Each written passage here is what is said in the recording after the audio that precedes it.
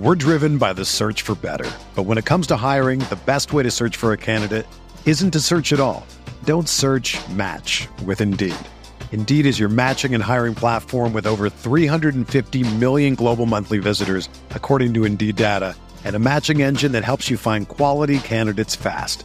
Ditch the busy work. Use Indeed for scheduling, screening, and messaging so you can connect with candidates faster. Leveraging over 140 million qualifications and preferences every day, Indeed's matching engine is constantly learning from your preferences, so the more you use Indeed, the better it gets.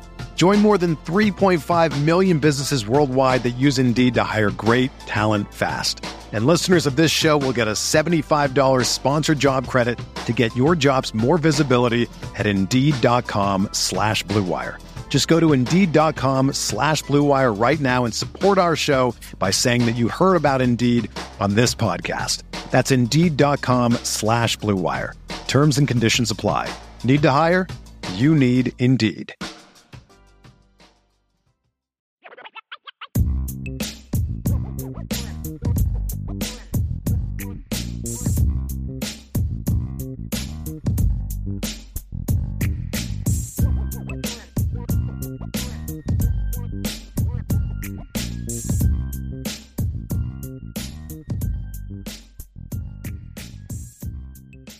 So now we're going to move into our daily mailbag section. We've got some really good questions. I've kind of been starring a lot of them as we have gone. I wanted to hit first, Brian, because it goes with what we were talking about in the quarterback section. We were talking about Ian Book and how he was afraid, or I shouldn't say afraid.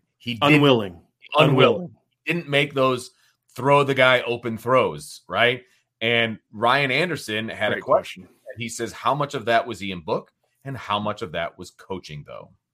I think a lot of it was on Ian Book. I think the coaching exasperated that, to be honest with you. But, I mean, if you read reports, and I talked to people that followed what he did with the Saints, and they were having similar complaints about him in New Orleans. Right, exactly. He just doesn't process information well. That was going to be my exact nothing changed. Right. Nothing changed. And kind of as an example, right, Chase Claypool goes to the Steelers. He goes through rookie mini camp, and he's like, wow, I learned all of these new techniques, and it made me that much better. And that was a rookie mini camp, right? Ian Book went through a whole season with a completely new coaching staff and one that's really good with quarterbacks, mind you, Sean Payton, et cetera, right? Yeah. And nothing changed. So right. That tells me that it was more the player than the coach. Right.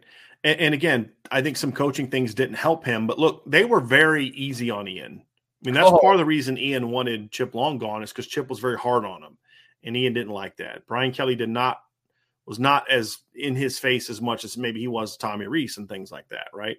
And now Ian would kind of get on him because there was a trust there, but they weren't killing Ian, and he knew he had the starting job. There was no pressure of him losing the starting job once Brandon left, right?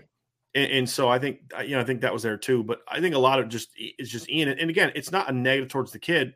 Just some people have it and some people don't. And I just don't think he had it.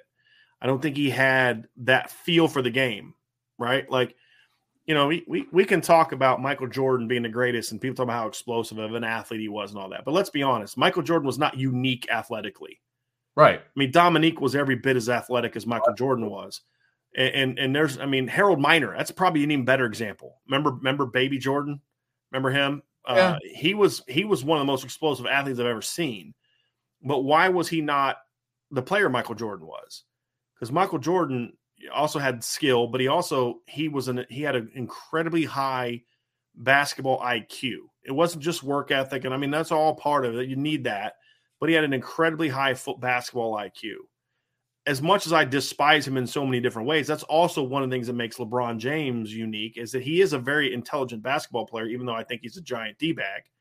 He's a very intelligent basketball player. Basketball IQ is off the charts. It's really excellent. There's no question about that. Right. And all the great ones have that, right? And it's part of it is like, look, you got to work at it, right? But it isn't, it's kind of God blessed you with it. And then it's whether or not you want to maximize it or not, right? So that's why the work ethic is like, oftentimes you say a guy's really, naturally gifted. It's almost like you're insulting him like he was just gifted. Well, he was gifted it, but the great ones are the ones that then put in the work necessary to maximize that gift, right? And not all have. And so to me, that's like, that's kind of where I come from with it, Vince, is I think some guys just aren't naturally just – the game's just not natural to them. Yeah. And I feel like Ian was never even like things like you used to get mad about. Why would you run out of bounds behind the line of scrimmage? Once you're outside the pocket, as long as you throw the ball past the line of scrimmage, you throw it away. And he would just not time. Why? Oh. I just don't think in that moment he could process, throw it away, throw it at the feet of my guy. I just don't think he could process that as quickly. And I think that hurt him. And because it never made sense. It'd be one thing on third down, 3rd down and 10 and you lose 2 yards, whatever. Sure. But it would be like on 1st down, 2nd down. It made no sense. And it's because I just think at the end of the day, Vince, I just don't think he had a great feel for the game. Right. And I don't think you could fix that. And that's one of the things I'm a little bit more optimistic about Tommy Rees than maybe others are. I actually think he got a lot out of Ian, to be honest with you, and maximize what Ian could do. I mean, I would say if the fact that they turned Ian Book into a 4th-round quarterback actually is one of the bigger successes of Brian Kelly's tenure, and I give a lot of that credit to Tommy Rees. I think they got a lot out of Jack Cohn last year. Jack got better and better and better and better as the year went on. Absolutely. No question. I do have some optimism in that regard, and it does revolve around Ian Book because I don't feel like the kid had it. And that's not an insult that he could work as hard. Ian Book could be the hardest worker in America, and it won't matter. I just don't think he has that feel for the game. Right. And Agreed. I don't think that changes. Right. Just like some people just have a gift for certain, math. Some people can look and just like, I don't know, just I look at it and I can figure it out. Right. And just where other people are like, dude, I know all the formulas. I know that, and I'm a smart person and all these other, I'm a 4.0 in all these other subjects, but like this one subject, Vince, you're a teacher. I know you've seen this before where you got these kid that just crushes every subject, but then there's just that one subject just like they suck at it. It's right. like, right.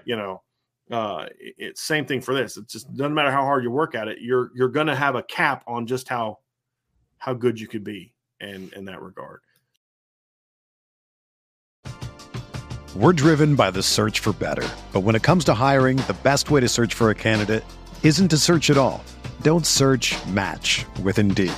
Indeed is your matching and hiring platform with over 350 million global monthly visitors, according to Indeed data, and a matching engine that helps you find quality candidates fast.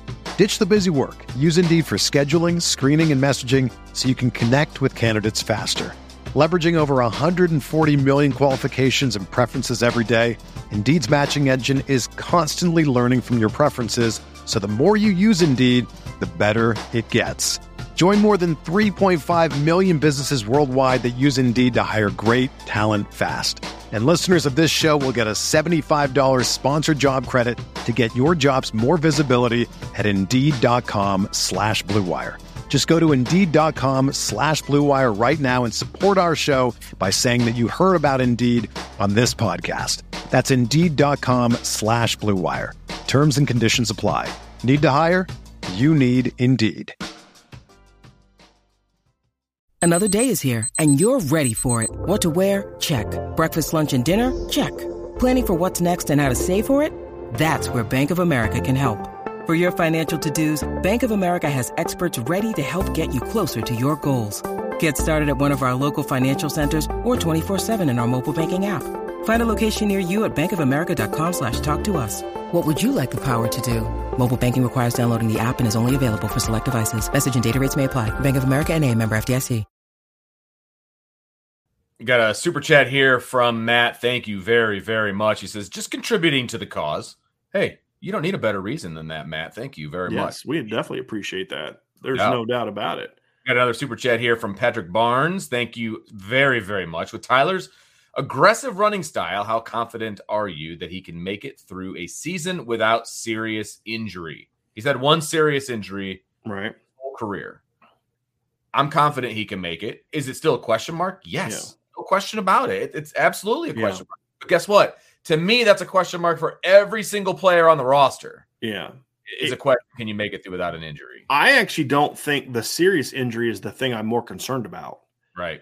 I actually feel like the serious injury, as long as they're past Ohio State, I feel like Drew Pine can beat a lot of teams on the schedule. Right. Oh, absolutely. And you know, like we forget he when Drew was in the game, they outscored Cincinnati. From the moment Drew Pine came in the game to the end of the game, they scored more points than Cincinnati did. Right. They were down 17-0 when he came in the game. Correct? Yep. What was the final score? 24-13? So, you know, there you go. They outscored Wisconsin. It was 10-10 when he came in the game. The final score of that game was 41-13. Now, if you take even the pick sixes away and the kick return away, that's 21 points, right? They still scored 10 points in less than basically a quarter of football with him in the game compared to just 3 for Wisconsin. So, you know, you can win a lot of games with him. The more concern for me, Vince, is this is the more of the danger for a run through a quarterback. It's the nagging bruises. Right. It's getting your shoulder bumped where you can play, but it's sore. Right, exactly. That's when late in the game you don't quite have your arm drags a little bit, and maybe that's when you sail a ball that gets picked off. That's the stuff, the bumps and the bruises of a running quarterback is more of what I'm concerned about than necessarily the season-ending injury. The reason I say that is a season-ending injury, he's out, Drew's in, go win some games, right? Because my opinion, Drew Pine has not changed because he had a bad spring game. Right. It hasn't, right? Because I've seen him do it in bigger moments, play much better than that, and that's what I put more trust in than what he did in a spring game. Sure. So you can win a lot of football games with Tyler Buchner or with Drew Pine at quarterback. Absolutely. So if Tyler's out, I have a lot of faith in Drew Pine to run the offense. Having said that, if Tyler's in the game, but he can play, but he's got that shoulder bruise from a hit he took earlier, and he doesn't get as much on a deep throw, and the ball hangs a little bit, and safety comes over and picks it up. Those are things I'm more concerned about because those will have a greater impact on the game. And so that's kind of why I look at it and say, hey, that's where I'm more concerned about that than, you know, a season-ending injury would be bad, yes, right? Because then you're not going to go in the postseason and win a title. But if he's got to be out, like let's say he gets hurt in the first quarter against Marshall. I have full faith that Drew Pine can come in and beat Marshall, beat Cal, beat North Carolina, beat BYU, beat Stanford, beat Syracuse. I'm not worried about him again until Clemson comes to town. Right. Right. I'm not. It's just. Can you beat Ohio State? Can you beat Clemson? That's the bigger question for me. Absolutely. You know? But I think people need to stop. I get it. It's what have you done for me lately? Right. Drew Pine went from the hero that everybody wanted to a dud because of a spring game in which he was literally, and somebody just brought it up, he was running from one offense to the other offense. Whatever happened, he'd have to sprint down to the coach, get the call, and then go back out and run on a hot day. Yeah, right. You know, so I just feel like and look, he had a bad spring. I think a lot of it was I think once Tyler is announced as a starter, you're going to see Drew settle down, get back to being Drew. Right. And if his number's called, I have full confidence that Drew Pine's going to step into the game and go win a bunch of games for you. Can he beat Ohio State? That's a legitimate question. I don't think he can because of things we talked about. Can he put the team on his shoulders the way that Tyler can? I just don't think he can. But they don't need him to be that guy against everybody other than Clemson, Ohio State, and maybe USC, maybe. So that's kind of my 2 cents on that, Vince. We have at the top here, and actually, we had one more down here from Mark Stewart that I did want to pull up here. Yes, Mark Stewart, thank you for the super chat. Do you have any sense of how Coach Golden's defense will differ from Coach Freeman's defense in terms of approach and philosophy? Good question. Well, that's a great question, and honestly, that's a question that I asked Coach Freeman, when we sat down and talked. And, I think I'm actually going to try to see if I can find that and see if I can pull that question up, because it was something that I was very intrigued by, is the notion of you're coming in here and this is the thing. This is kind of what he said. My question is basically look, he's going to get to run his defense, but was there similarities and things like that? The final part of my question was, I said, is there something that you were looking for? So I want to find someone that has a similar philosophy, which would then make the transition to a third quarter in 3 years a little bit more smoother for your players. And his answer was yes, I would agree with that. This is Coach Freeman talking to me when we had our one-on-one. He says the philosophy being the things we believe it takes to have success with defense. It's not the scheme. It's not, hey, you better run this coverage and these pressures. It's the ability to one, can our guys play fast so there's not so much on their brain that they can't play fast. Two, it still comes down to fundamentals, block destruction, tackling, pursuit to the football, and then takeaways. Those things he agreed with, and I was glad he didn't come in here and say, hey, here's the 5 coverages you have to run, and here's the 5 pressures you have to run, and we're going to be good on defense. It was the little things. We started talking about that, and I simply said he has the same philosophy as me in terms of how to be successful on defense. I have never said this certain scheme, as you saw last year, and he kind of gets to some of that stuff. So, and then he ends it with, so I know Al Golden has those same philosophies. And that was right before he said, you adjust your scheme around your players, put them in position to play fast. So part of the reason he brought in Al Golden is for exactly this, Mark, because he sat down with Al Golden and it was like, hey, what do you believe in defensively? And that was a big part of it,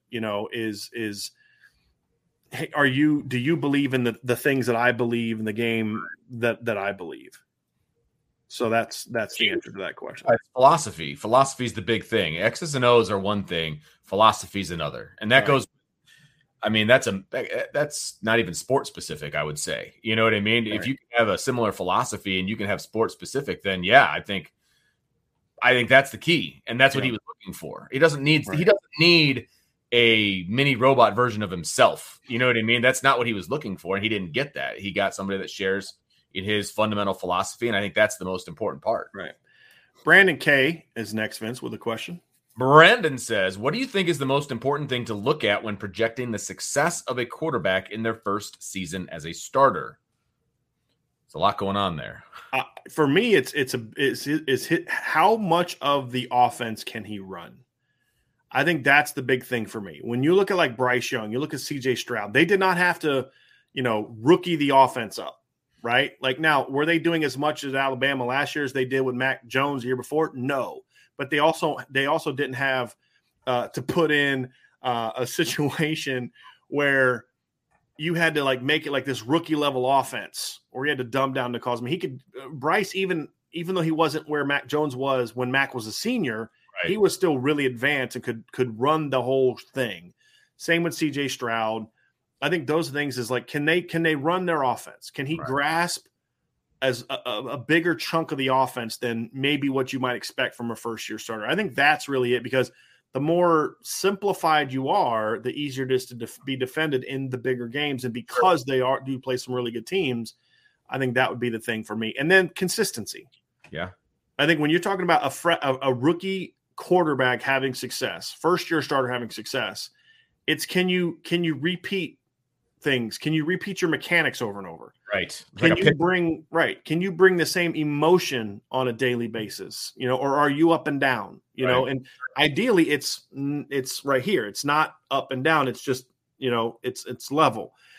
Can you bring focus every day? Can you be focused on the task at hand every day? A lot of young kids struggle with that. They're more easily distracted by the other things going on in life because they haven't been through it for 3 or 4 years. Sure. Like the consistency of those things is just as important to me as your consistency going through your reads and practice, because it all leads to that. If you're going into practice and you're still thinking about the biology exam you bombed that morning, then you're going to have a rougher day, and then that rougher day leads to not a good week of prep, and then that bad week of prep leads to you not playing well on Saturday. Right. And so that is something that younger players can be more prone to having issues with, but that's just that consistency of mindset, consistency of fundamentals, and consistency of execution. At the end of the day, that's going to be the key for a first-year quarterback. The greater he can be that, Vince, then the greater he's going to be as a player. Yeah, I agree with everything that you just said, but I will also say, if we're talking about the success of a quarterback, I'm also looking at what's around him. What are the pieces around him that are going to allow him to be successful, right? I think that's part of it. one of the things I'm really excited about Tyler Buchner is because if he can distribute the ball the way we think he can to go along with his dual threat ability, he's got dudes around him, man. He's got some potential dudes that can make plays. And so that's exciting for me as well. And that leads to the second question that Brandon had, Vince. I actually think that's a great – hey, look at you segueing your way into some great answers. Learning from the best. What other one player on offense is the most important to Buckner's success? I wish he would have said position group, but one player. I think this makes it actually harder, which makes it more intriguing. Right. So there's a line for me. While you're thinking, since you got to think about this one, for me, the answer is easy, and it's Lorenzo Styles. Okay. And the reason I say that is because obviously it's not Michael Mayer because you already know Michael Mayer's a dude. Right. The key for Notre Dame this season is can at least one other player step up and say, I got you. Mm-hmm. And to me, the reason I say Lorenzo Styles is because Lorenzo and Tyler were roommates last year. Okay. There's a natural relationship there. All right. You don't always want Tyler in a situation where when the game's on the line, he's immediately looking to Michael Mayer because you know who else is going to know that? The 11 dudes on the other side of the ball and the defensive coordinator. Yeah, right. Can he have the same faith that on 3rd and 5 or when he's scrambling or when it's a big moment that, if Michael Mayer's getting covered and or even if he's not, the progression's taking me here, is he going to have the same faith in Lorenzo? And then is Lorenzo, because it's about his success, can Lorenzo then step up and get open and make those plays? Okay. To me, that's why. You could go with, Blake Fisher, Joe Alt, you go with the running back, all that. But to me, that's why I go with Lorenzo Styles. Well, I'm going to go with the running back. I'm going to go with Chris Tyree on this one because, and we talked about the dual threat, and both running and throwing are very important for Tyler Buchner, okay? But I will say that I want the running back to be a legitimate threat when you're running zone, when you're running zone read. If the running back's not a legit threat, if he's just going to go down the second he's touched, you don't have to focus on him as much, right? You're going to overplay the quarterback side of things because that's who you're worried about. I feel like the running game, the running back needs to be a legit threat. So as much as I like yours, and I may have gone that direction, I'm going to be different. I'm going to say Chris Tyree because I want that running game to be dynamic. I want that to be dynamic. And in order for that to happen, both of those guys have to be dynamic. So I'll say Chris Tyree. I have a question for you, Vince. It's kind of a follow-up. Ooh. So my follow-up to that is, who is going to have a greater impact on whose season? Will Chris Tyree have a greater impact on Tyler Buchner's success? Okay. Like you said, so I'm accepting your premise. Or will Tyler Buchner have an even greater impact on Chris Tyree's success? That one. I think Buckner's going to have a bigger impact on Tyree's success because I do think that teams are going to overplay Tyler Buchner, and I think that's going to open up some massive holes for Chris Tyree, who is just going to show people why he's the fastest kid. So basically a situation where on a play where Tyree may run for 15 because of the line, he's now running for 70 because the safety's worried about Tyler Buchner. Bingo. Okay. Nailed it. Okay. That's absolutely what I think. Yep. Okay. Got a couple quick super chats here from ICURN with Irish Luck. First of all, he's with the two super chats. Thanks for the content on a plane to Cancun for my fiance's birthday. So, happy birthday to her very much. And thank her for letting you be on the show with us today. Yeah, we appreciate that very much. And then he had another super chat with a question, Vince. Yes. See, ICURN says, do you think Kane would be a Tremble type of blocker? I do. I think he can. He has the ability to be. I don't know if they're going to ask him to be. I think that still remains to be seen. But yes, I think he can. Similar body type. Yeah. Very athletic.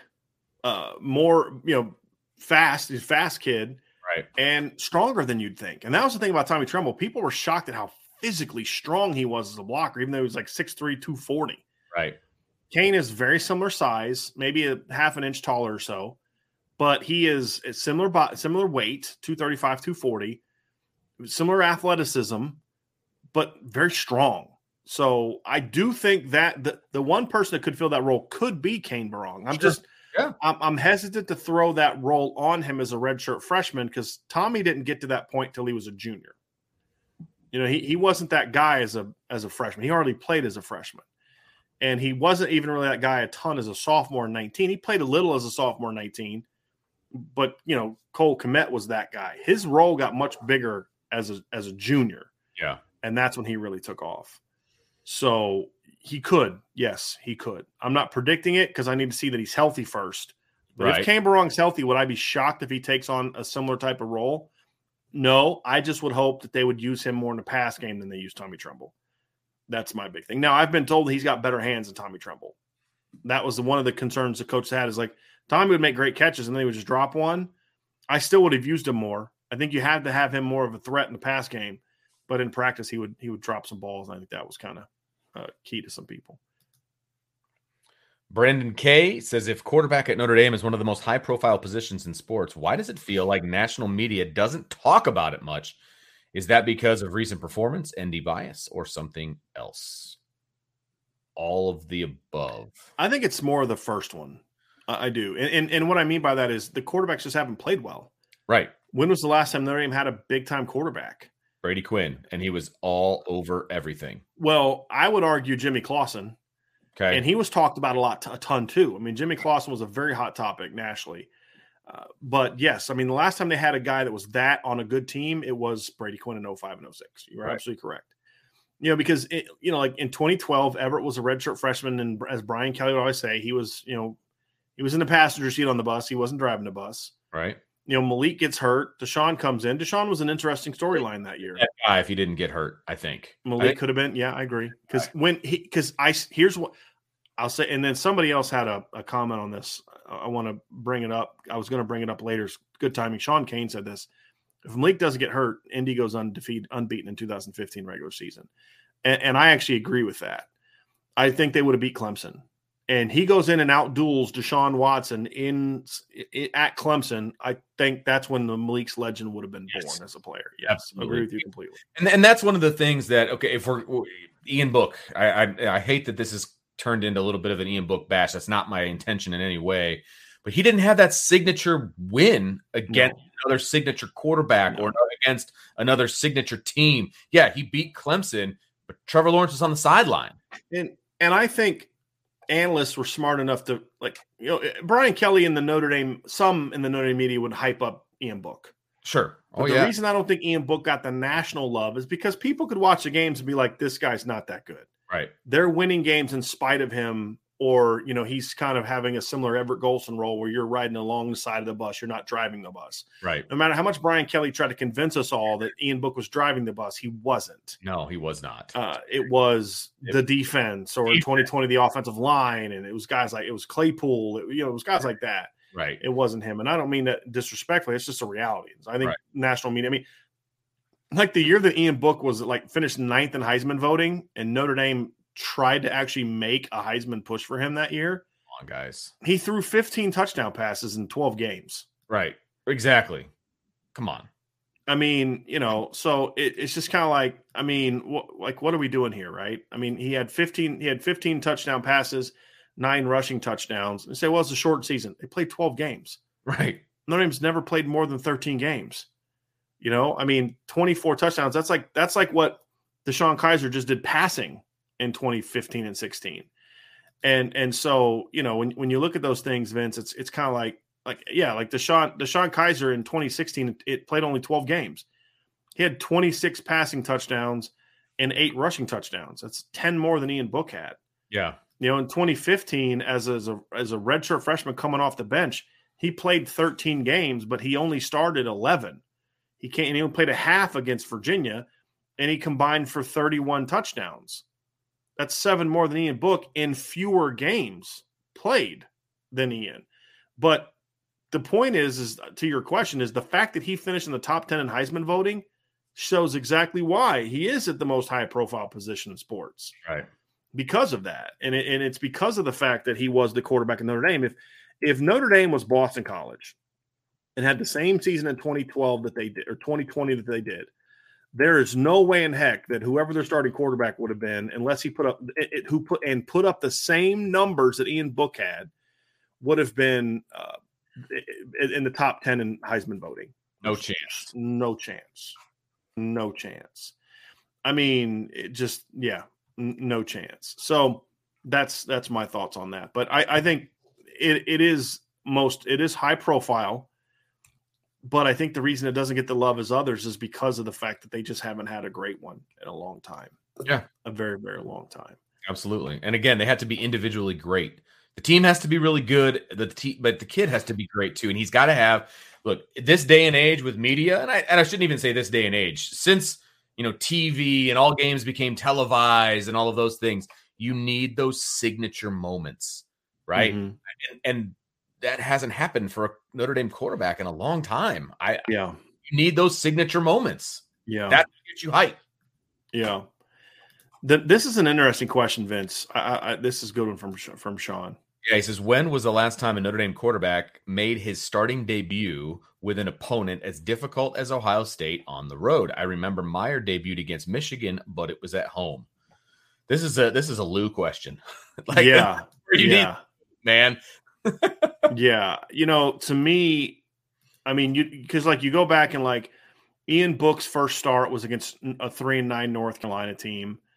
Jack Cohn's first start at Notre Dame was against Florida State, who didn't make a bowl game. Brandon Wimbush's first start was against Temple. Now, his second game was against a really good team in Georgia, but it was his first. The question is about their debut with an opponent, right? Right, huh? The Wimbush Georgia game was at home, correct? Yeah, so correct. And on the road too, right? Well, it's as difficult as Ohio State on the road. It doesn't have to be on the road, but as difficult. I mean, if you're playing Alabama at home, with all due respect to Ohio State, that's as difficult as Ohio State on the road. I think you obviously I'm trying to think going back. So Ian's North Carolina, Brandon's first game was Temple. Deshaun Kaiser's first start was Georgia Tech, UMass, something like that. Georgia Tech or UMass, I forget which one it was. You go back to Malik's first career start was against LSU in a bowl game, but that wasn't a great LSU. I mean, it was a big moment, but it was like the Music City Bowl. It wasn't like, and LSU was okay, but they weren't that good that year. Everett's first start was against Navy. Dane Chris' first start in 2010, I guess that was against didn't they start against Purdue that year? His first start was against Purdue. Well, actually, his first start was against Purdue in 2009. Remember, Jimmy got hurt. Jimmy had to come off the bench and rally him. So either way, his first start was against Purdue. I mean, I'm trying to remember. Jimmy's first start was against Georgia Tech. No. Jimmy, what was Jimmy's first start in 2007? Michigan. No, Penn State on the road.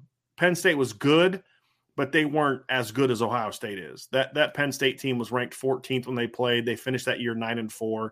It's not in the same universe as now the environment. I mean, 110,000 people. Sure. Jimmy's first start was in front of 110,000 people.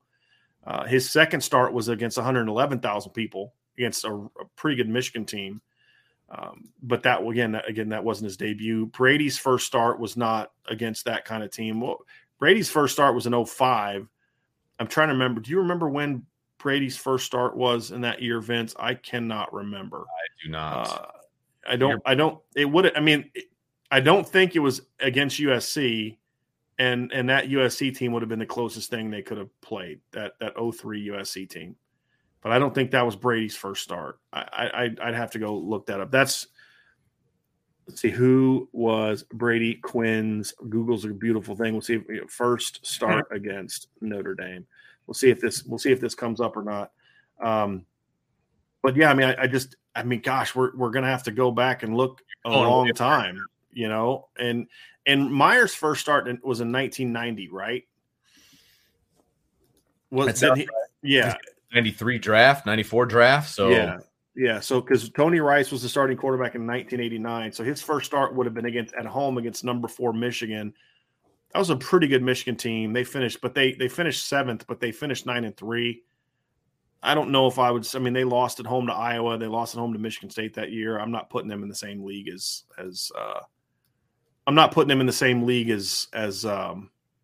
what we expect Ohio State to be. Again, this is all projection of what we expect Ohio State to be. Kevin McDougal's first start was against Northwestern in 1993. So again, I don't see Ron Paulus's first start was at Northwestern. I don't see a lot of Vince of these, I think Jarius Jackson's first start was 98, right? Yeah. Well, you know what? This may be it. Jarius Jackson's first start was actually an upset win over, I believe that was Ron Paulus started at quarterback in 97, right? Did Jarius start any games? Because I know Ron had some injuries. Did Jarius start any games before then? I'd be curious about that, because if Jarius didn't start games before he officially took over, like so in '96, he went 10 of 15 in a game, and for the season he went 8 of 17 the next year. I don't know if he started a game or not. Some others might know the answer to that. But Jarius' first start would have been a home game in 1998, but it was against the defending national champion Michigan team. That's assuming that was his first start, and I don't even know if the answer to that is correct. But it does look like, I mean, that would probably be the closest thing I could find, Vince. Okay. Was 1998, Jarius Jackson, because maybe he started a game in injury replacement, but his first start was against number 5 Michigan. Now, again, Michigan ended up going 10-3 that year, but that's probably the closest thing I could find since that game. Would be the first one. I'd say that qualifies. Yeah. I mean, they end up not being a great team, but the defending national champs and all that other kind of stuff, I think leads to a heightened environment. So there's certainly no question about that. Very good question. I enjoy questions like that. Those are always a lot of fun. Michael Johnson says, any word on Joe Wilkins and Avery Davis? No, I don't expect either of them to be healthy when fall camp starts. I think the hope for Avery is to get him back by the time the season starts. I don't think Joe's going to be – this is 100% pure speculation. We haven't been given a definitive word, but based on just some of the conversations I've had off the record, but then also just knowing what injury he had, I'd be shocked if Joe Wilkins is back when the first game starts. Shocked. So Avery's more on course for being healthy for the first game, but I don't think he's 100% cleared for everything yet. So, but I'm more expectation for him to be healthy than the others. Mike Callis says, obviously don't know how the injury happened, but do you guys think it could be related to, he's talking about Mitch Evans, yeah. To the Under Armour shoe. Under Armour athletes suffer far more lower body injuries than athletes in other brands. I'd like to know where you get your information. And I'm not saying it's wrong. I've heard this said before. Okay, I have not. Yeah. It doesn't mean anything. Right. Yeah. I just, like, Vince, I'm with you. I don't have data for that. And it could be very irresponsible and potentially libelous. Yeah. Is it libelous or slanderous? I forget which one is which. But I'm not sure. One of those two. Purple, and I don't remember which. Right. So it would be it would be slander. The libel is written, slander is verbal. For me to say Under Armour, quality of cleats create this, I don't have an answer to that. I have heard that complaint before, and I think part of it is because Notre Dame does have a lot of broken foot injuries at Notre Dame. That could be an issue with the practice field. It could be an issue with the strength conditioning program. It could be an issue with recruiting players that are prone to having broken foot. There's a lot of things it could be. I'm not going to get into that conversation. I will say this. That is always something that a program like Notre Dame should be looking into when they're thinking about those things. So like, hey, Under Armour, we love your clothes, but your cleats suck. So we're going to sign a deal with you for this, but we're going to sign a deal with this person for cleats. Maybe they might want to think about something like that. Cause I love Under Armour's clothes. I just think, there is enough there for me to where if I was in Marcus Freeman's shoes, I would want to ask my medical people for that data. Our data. Absolutely. That's what I would want. What I would want. So I'm not trying to dismiss the question, Mike. I just don't want to say yes or no without data. It's also tough because you could hold it up against another company that uses a different type of shoe, right? A different company, but they're not necessarily doing the exact same exercises and the exact, like what there has to be a control, right? If we're doing a science experiment, there has to be a control. You use two different things, but you do the exact same things in them, right? I don't know how. It would be tough. It would be tough to come up with that data, I would say. Right. Very much. So along those lines, we did have a question just pop up kind of along those lines from Josh Buffo, the motivational business banker. He says, if we drop Under Armour, which we should. Yeah. There you go. If we drop Under Armour, which we should, Who should we go with, in your opinion, and why? I know for sure who I would not go with. I know who you would not go with, but I don't know that. I don't know. That's very interesting. That I don't know who they would go with. Do you think that Almighty Dollar would probably be? I would hope that Notre Dame would have enough concern for the fact that they are a Catholic institution, and knowing what we know about Nike and who makes their gear and their relationship with the country that makes their gear and all those type of things, that they would say, hey, look, this is not okay. And if you're going to take some of the stances you've taken about human rights and things like that, then that's a company you shouldn't be doing business with, in my opinion. Unfortunately, I actually think that would be the most likely option if they don't re-sign with Under Armour. I do too. Because it would be about money. I mean, Nike would love to have Notre Dame. But for me, I'd rather go back to Adidas. I'd rather go. I would sign with Adidas. I would sign maybe with a shoe company for cleats, and then sign with somebody else for apparel. I mean, honestly, I would re-sign with Under Armour. I mean, I don't mind Under Armour as much as there's some vitriol out there for Under Armour. I don't have that. Yeah. I actually like Under Armour stuff. I do not like Adidas stuff. That's me personally. It just from the actual clothing that you purchase. Like I realize I'm wearing an Adidas shirt. Yeah, right? biased. I know, right? But that's who was sponsoring Notre Dame at the time. So, but I got some Adidas Notre Dame gear. Dame gear. We all should. I mean, it's but as I order gear for my teams, and like I'm talking coaches gear and players and all of that, Adidas is pretty much the low rung for me. I'm not a fan of it. Yeah. The fit, the feel, I don't like it. So that's me. It's my opinion. That is not the opinion of Irish Breakdown. My wife loves Adidas, but she's also a soccer player, and a lot of stuff she wore was Adidas. I mean, that's right. Yeah. I was a Nike guy when I was young because I didn't think about things like forced labor being used to buy the shoes and things like that. Players love Nike, right? Players because they don't think about that stuff either. That's what I'm saying. Right. They love Nike. So, there you go. Right. Again, but I can't. I haven't bought a thing from Nike in a long time, nor would I ever. And I just wouldn't wear Notre Dame gear. I mean, I don't wear Notre Dame gears on shows, but I wear Notre Dame gear around. Vince, I'm always wearing Notre Dame gear. I would not wear anything new Notre Dame gear if they went with Nike.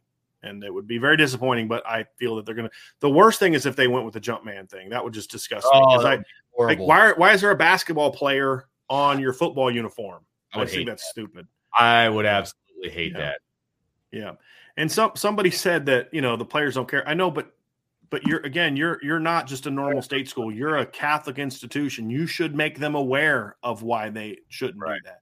But unfortunately, in our country, we don't care about that kind of stuff. As long as our shoes – and here's the thing that's stupid about it. The whole point of using labor from another country is to reduce cost. But Nike stuff is freaking expensive.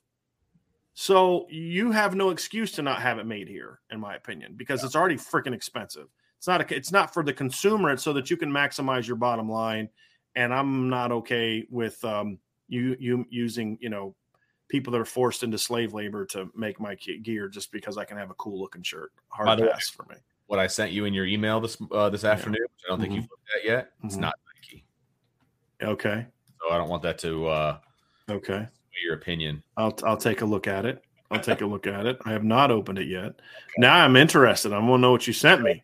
Okay. Oh, okay. I see you for your unis. Okay. Yeah. Good job. Possible forms. Yeah. Yep. Good job. All right. So somebody said maybe Skechers can get into the college game. Hey, they'd have an in. They got Joe Montana. Absolutely. Christopher Morgan said, "Let's try Puma for shoes." Thoughts? Is that still a thing? Maybe. Is Reebok still a thing?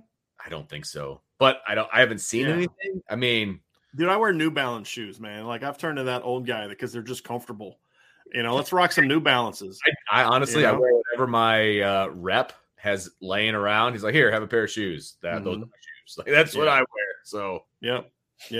Yeah, I'm. I kind of think you got to be careful about signing with just one company too, because agreed. I think that's the thing with Under Armour is I do think they make a really quality shirt. Like I got in on Under Armour on the ground level because they were just launched. They were really new when I was in college. They were a Maryland company.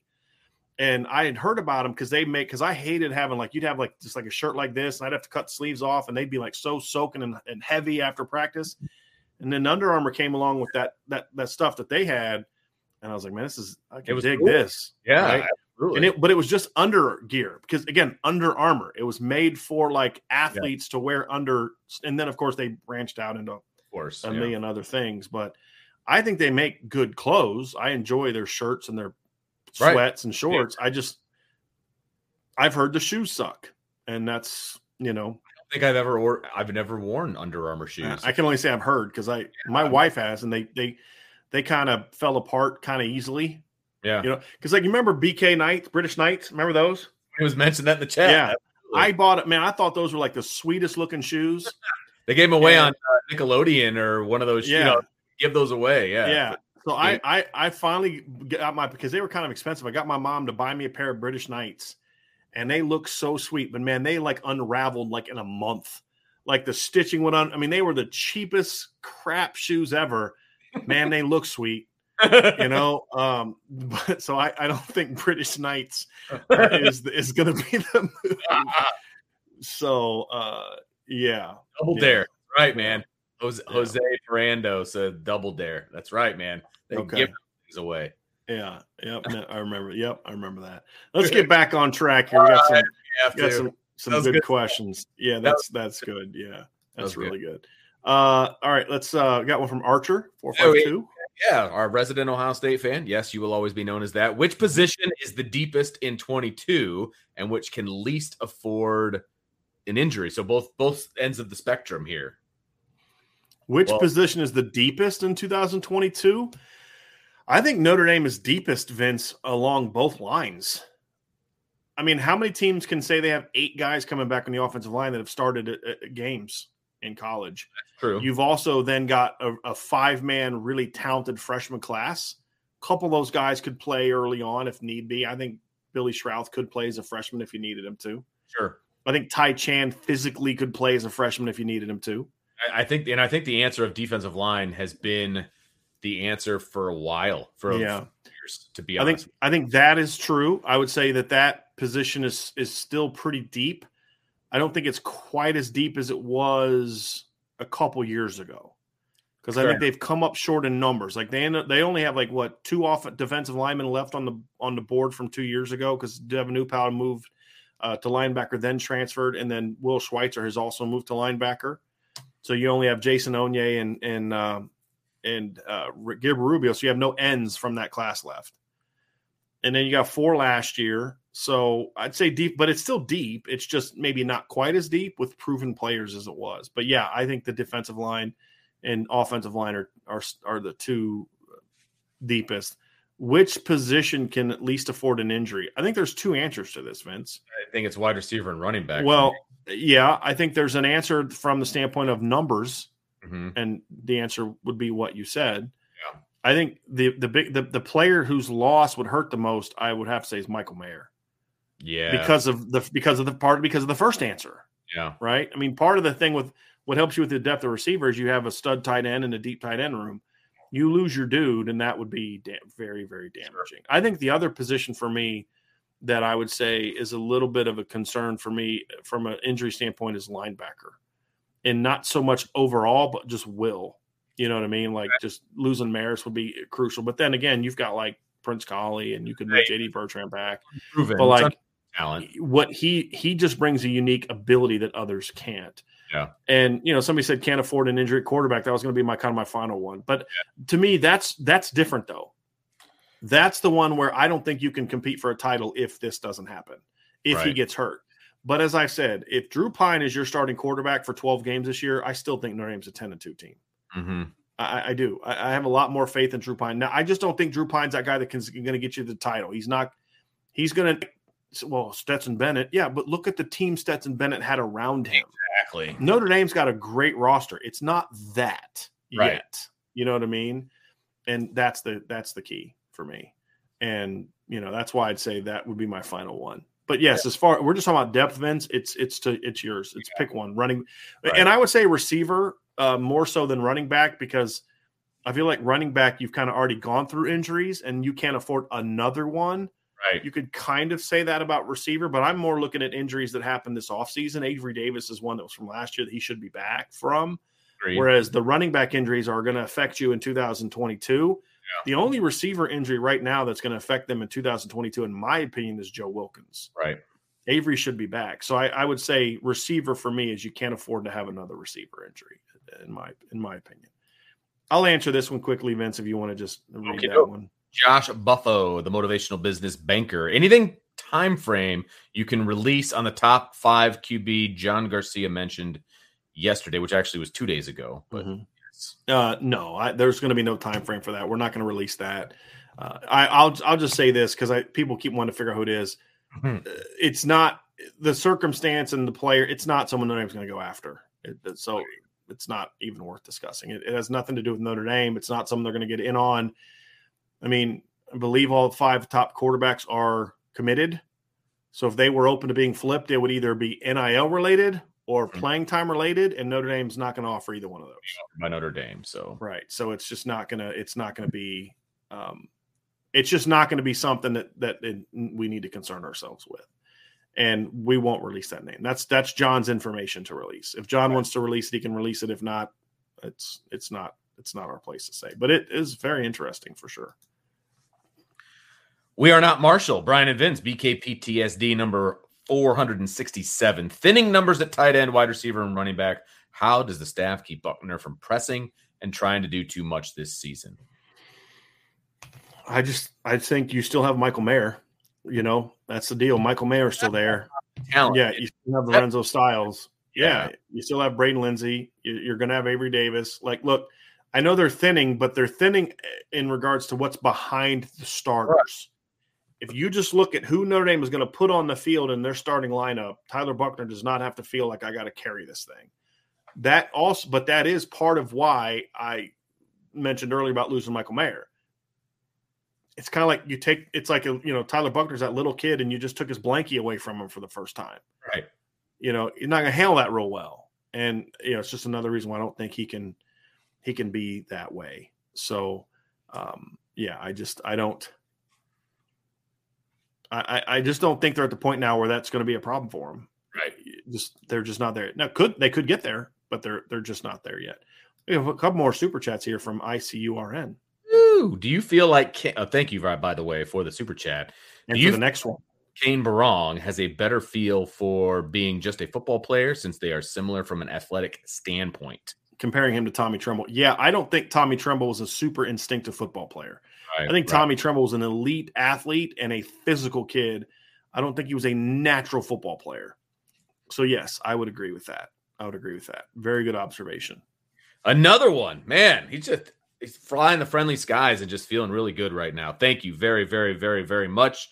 ICU says, Brian, if Hunter Spears stays healthy. Stayed. His career's over. Stayed, yeah. I thought so. I was like, that said stayed. If he had stayed healthy, are you as high on his potential as you and I both are on Mills, or is Mills' potential way higher? I loved Hunter Spears coming out of high school. I think he was really good. He was really athletic, really dominant. I had him as a 5-star kid. I think I had him as like the number 4 player in that class. I thought Hunter Spears could have been a dude. Riley Mills is very similar, and I would argue a little higher upside. Yes, I would. I think Riley Mills has a ton of upside. Now, I don't know if he's going to fully tap into it all. We'll find out. But yes, I think it's very similar. Now, they were different. Hunter Spears is going to be a 300-plus pound interior player, whereas Riley Mills is more of an edge guy that could play some 3 techniques. So they're different players, but in just comparing their ceilings, yes. And also, Hunter Spears staying healthy would have kept him on the defensive line. Because obviously I'm talking about a guy as a defensive lineman who played offensive line at Notre Dame. They moved him to offensive line. I still think that was a mistake. But a big reason for that is because the final injury he suffered in high school, he apparently sapped him of his quickness and explosiveness. And that's why he ended up moving to offensive line. But if Notre Dame would have got the kid that I saw in high school, that was a dude. Right. A dude, in my opinion. He just, like you said, though, Vince, that's a guy that had injury problems. He had multiple injuries in high school. It wasn't just one. He had multiple injuries in high school. And he just was never able to stay healthy. But, man, he was a good football player, dude. Before he got hurt, he was a really, really good football player. Yeah, Salty Virginia Peanuts. Question: if the great one, Jaden Greathouse, commits tomorrow and is a 7-on-7 teammate of Austin Novosad, is this timing likely to influence Novosad's commitment decision? Will it influence it? Yes. Will it influence it to the point where he ultimately picks Notre Dame? That I'm not as confident in. I'll say this: if he picks Notre Dame, if Jaden Greathouse commits to Notre Dame, and if Austin Novosad eventually commits to Notre Dame, and I'm not saying that, then I think Jaden, the combination of Jaden Greathouse and Braylon James, because they were both his high school teammate or 7-on-7 teammates, I think those would play a big role in picking Notre Dame. That confidence level, because if he's going to pick Notre Dame, it would be over the next month, most likely. Before, because I think he's actually said he wants to get this taken care of. Right, which means he'd have to schedule a visit to Notre Dame at the end of this month. Right. The relationship with the Notre Dame coaching staff is not going to be the same as it is with the other coaches that recruiting him. So you'd have to have something that can overcome that from a relationship standpoint, and it is Jaden Greathouse and Braylon James, assuming Notre Dame gets Jaden Greathouse. So if they get him, it will influence it. But what I'm saying is I don't know if it will be enough to influence him to make that decision, if that makes sense. So if it works out that way, Salty, then yes, I do think it will be a big part of them having Braylon James and Jaden Greathouse. But I right now, if I was betting right now, I'm not picking Notre Dame. I think they're in the game. I think they have a chance. I think they wouldn't have offered him if they didn't have a chance. Right. But I'm just not at the point yet where the relationship is such that I can say, hey, let's do that. Yep. So there we go. Archer, again, with another question. Thanks, man. What are the realistic expectations for Tyler Buchner this season? Over under 3,300 yards, over under 28 touchdowns, and over under 10 interceptions. We're talking passing touchdowns at the 28, Brian? It sounds like he's looking at passing yards. Okay. The passing yards, boy, that's a good pick for over-under because I think it could potentially be right around that. I'm probably going to go under. Say under. Just because for two reasons. I've kind of said like maybe 3,000 is a more realistic number unless he just goes off. The reason I say that it's twofold, Vince, is he's going to have more rushing yards than some other quarterbacks. And I do believe Notre Dame is going to have a lot of blowouts this year. I mean, there's some – look, and this is what I've said. You've got 11-2 Ohio State, 10-3 Clemson, 10-3 BYU on your schedule. Sure. And your combined opponents, with those three included, is a losing record because there are some garbage teams on your schedule. Navy sucks. Didn't you say yes. If you flip-flopped USC's schedule, then it's a 500. It's barely over 500. Yeah, barely over 500. If they're 8-4 instead of 4-8. I mean, there's some teams on the schedule. Now, there's some teams like I think North Carolina is going to be better. BC is not 6-6 if Phil Dracovic plays the whole year. They're 4-2 with him as a starter, 2-4 with him out, right? But it's not like they're 10-2, right? I mean, UNLV stinks. Syracuse is not good. I don't think Stanford's going to be that good. Marshall is good for their level. They're not on Notre Dame's level. Cal's not very good. So even though there's some really good teams, a couple decent teams, and then a bunch of on the schedule. And that's just about a professional analysis I can give about some of these other schedules. And so I don't think he's going to play deep because I do think there's merit to get Drew Pine in the game earlier than you normally would get a backup quarterback into the game. Once you get past the first couple games, I'm leaving Tyler Buchner in maybe an extra series just because he needs to work. But like once you get past BYU, if I'm blowing UNLV out at halftime, I'm taking Tyler out, let Drew run with the first team offense because he is going to be taking more hits. I mean, you don't want him to. Drew needs the work. Yes. Last thing I want as a Notre Dame fan is for Tyler Buchner to get hurt when there's no reason for him to be in the game. It's 35-6 at halftime. Right. And, there's this thing, you got to play him at least part of the third. There's, it's one of those old coaching things of, you got to take him. No, if it's halftime and you're up 42-0 on UNLV, no starter should play the third quarter. Right. Now, it'd be different if it was game 2. Again, that's, but when you're getting to that point in the season, and then here's the other thing. The earlier you get Drew into a game like that, the earlier you get Steve Angeli into a game like that. because then you let Drew run the first team offense and then maybe a couple second team, and then, give Steve Angeli a couple series in the fourth quarter. Right. And so, so that might tamp down his yards. But but again, I also think part of it is he's going to have more running numbers.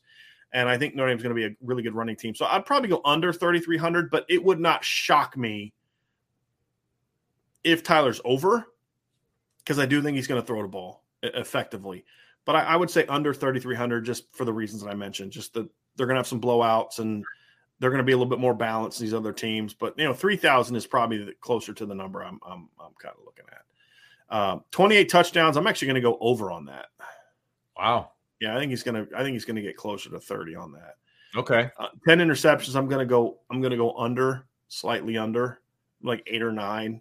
I'm under on all 3. I think he's going to be single digits in the interceptions. If he gets to 10, I start to get a little bit worried. Yeah. I just think he's going to have a bunch of rushing touchdowns too, and so I want to tamp down my expectations of through the air, to be honest. And then that kind of is the same explanation for the 33. Right. So I'm taking under on all, but again, that doesn't mean he's not going to be super successful. I'll say under. I'll say this, Vince. Part of the reason that you just said is accurate, but that's also why I think he's going to get to 30 touchdowns. In this offense, to get to 30-plus touchdowns, you have to have a lot of short touchdown passes. Right, absolutely. And I think teams are going to be so focused on him running the ball and Audric Estimate, he's going to have some 2-yard touchdown passes. Right. You're going to have some RPO touchdowns. You're going to have some bootlegs where he's just going to throw to a wide open guy. You know what I mean? So it's stuff like that. I also think the same reason that I'm excited to see guys like Chris Tyree and guys like that, I think that's going to benefit the pass game as well. I think between Tyree, Lindsey, and Styles, you're going to have some long touchdowns where you didn't have a lot of those long touchdowns in the past. You got some game. And again, it also goes back to you're going to play some teams that are going to be pretty crappy. And because again, Ian Book threw 34 touchdowns a couple of years ago, right? And a big reason is because he racked up a lot of touchdowns in like 5 games. Yeah. He had like 19 touchdowns in like 5 games that year. It was really kind of nutty. I'm going to pull this up. So he had 5 touchdown passes against New Mexico, who was 2-10. He had 5 touchdown passes against Bowling Green, who was 3-9. He had 5 touchdown passes against Navy, who was actually decent that year, but their defense was garbage. And then he had 4 touchdown passes against Duke and 4 touchdown passes against Stanford. So that's 15. That's 19. That's 23 touchdowns in 5 games against team. And Duke was 5-7 that year. Stanford was 4-8 that year. Those were bad teams. 23 touchdowns in 5 games. That means in Notre Dame's other 8 games that year, he threw 11 touchdowns. Yeah. So but I think Notre Dame plays teams like that where Tyler Buchner could have 4 or 5 touchdown passes, because what were the touchdown passes that game? He threw a crossing route to Avery Davison, went for a 50-yard touchdown against New Mexico. He threw the crossing route to Javon McKinley, who made like 8 missed tackles and ran it in for like a 60-yard touchdown. Those don't happen against Georgia, and you know what I mean. And so you'll get some of those in games like that too. So that also factors into my thoughts. But I mean, if he's under 28, I'm not going to be mad. It's just I'm just kind of projecting and just kind of feeling good about this one. So yeah, I'm going to go over on that one. Irish Chi-Town Brian, if Tyler has a breakout year, which would be awesome because we're probably winning a national championship, and goes pro, what does the quarterback room look like? Well, first of all, he can't go pro after this year. He has to wait 2 years to go pro. Yeah.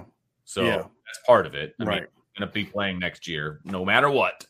So after that, the quarterback room looks like potentially Drew Pine still being here. Potentially, it's possible. I don't see it. No, Yeah. I would say no. So you've got Steve Angeli, you've got whoever they get in the 23 class, and you've got Carr. That's your quarterback room. Yeah. Not a bad quarterback room. Yeah, but your 2 most talented players would most likely be younger guys. That would be my only. No. That would be my only concern. Whoever the 23 quarterback is and CJ Carr are going to be your most talented guys. You'll have one guy with 1 year in the program and one guy with none. Now, another scenario is perhaps there's a 1-year transfer that they could take to be a bridge between Buchner and Carr. So that way CJ doesn't have to play as a freshman. Like, let's say that Angeli, the 23 quarterback, just aren't ready yet. Yeah. They could do something like that, and go that route. So that would be an interesting one. Benjamin asks, how much do you weight Tyler Buchner breakout this season to the new coaching at wide receiver? A lot. Yeah, absolutely. A lot. You got to have somebody question. You got to have somebody to be able to get out press coverage. You got to get somebody who's going to be good at the top of the routes. You got, if you don't have that, you've got less options. Right. So that's huge. Absolutely. Yeah. It's big time. And speaking of the quarterback room, I thought this would be a good time to bring up this super chat. Beautiful. David Flores, thank you very much. I checked into the show late. Not sure if it's been mentioned earlier. Have the Irish offered a scholarship to Kenny Minchey, who is a 23 quarterback? So whenever Kenny Minchey does or doesn't get an offer from Notre Dame, that's his news to break. So until Kenny announces whether he does or doesn't have a scholarship from Notre Dame, it's really not. That's his news to break. I'll just say this: Notre Dame is working on building a relationship with Kenny Minchey. It's about as much like they're recruiting him. I'm comfortable saying that, completely comfortable saying that, and that's why we've written stories about him. Right, not hiding anything. Regardless of whether or not he gets an offer, I mean, that's on him to break. Because here's the thing: he's committed to Pitt, and he's not a kid that's looking to flip.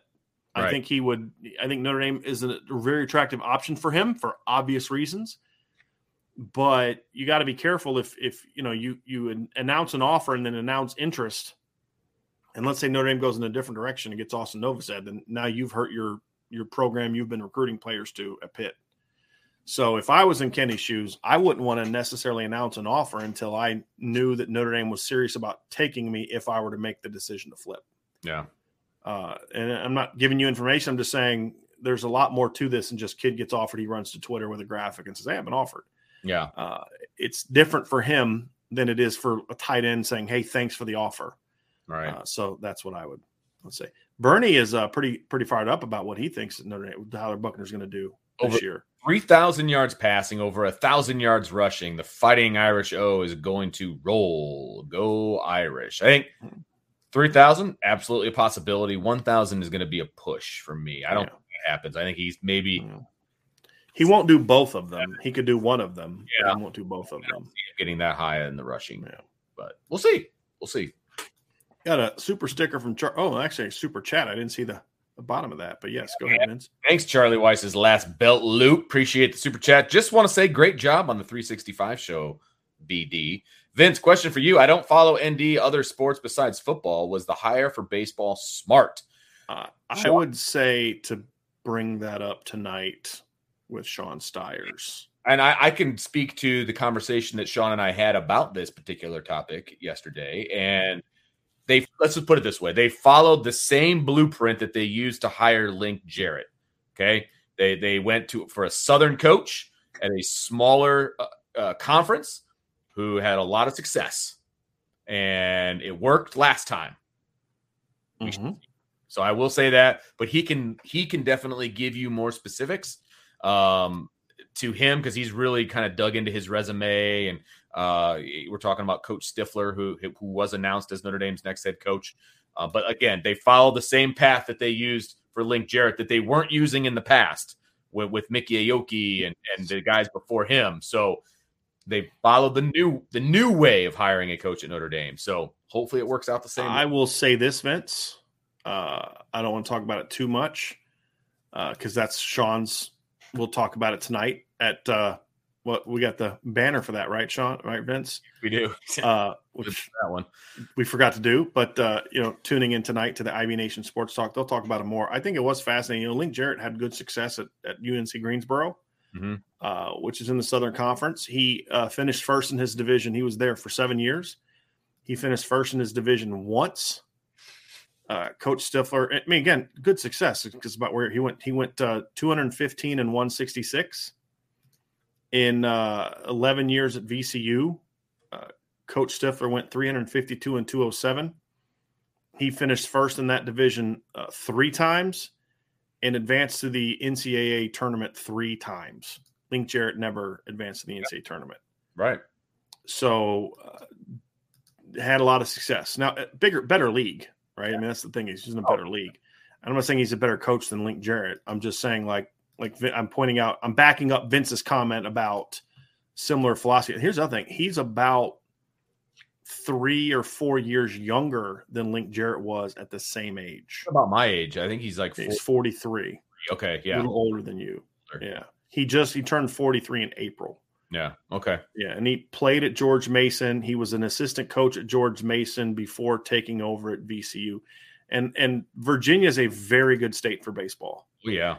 So it'd be nice if he could use some of those connections to start getting some more Virginia kids in here. But which is hard because Virginia and Virginia Tech both have very good baseball programs. Yeah. And you can't go to their state and be like, no, you don't. You got to come here to get a good education. Like, bro, I don't even know about the school in Charlottesville, but it's pretty good. Yeah. But they can't take them all, right? So that'd be pretty nice. But yeah, it's good track record. I'm looking forward to hearing what Sean has to say about him tonight. No question about it. Here's a very interesting one. Irish Chi-Town, do you think history will show that Coach Freeman is better than Coach Kelly?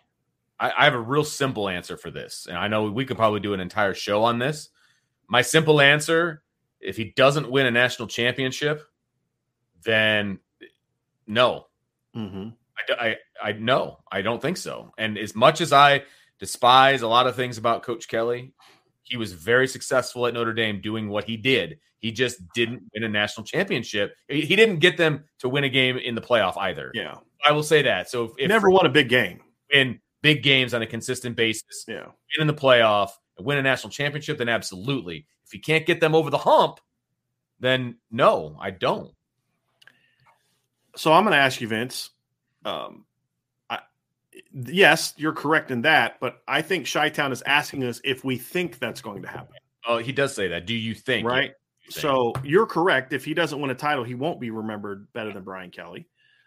I think he'll be more likable than Brian Kelly.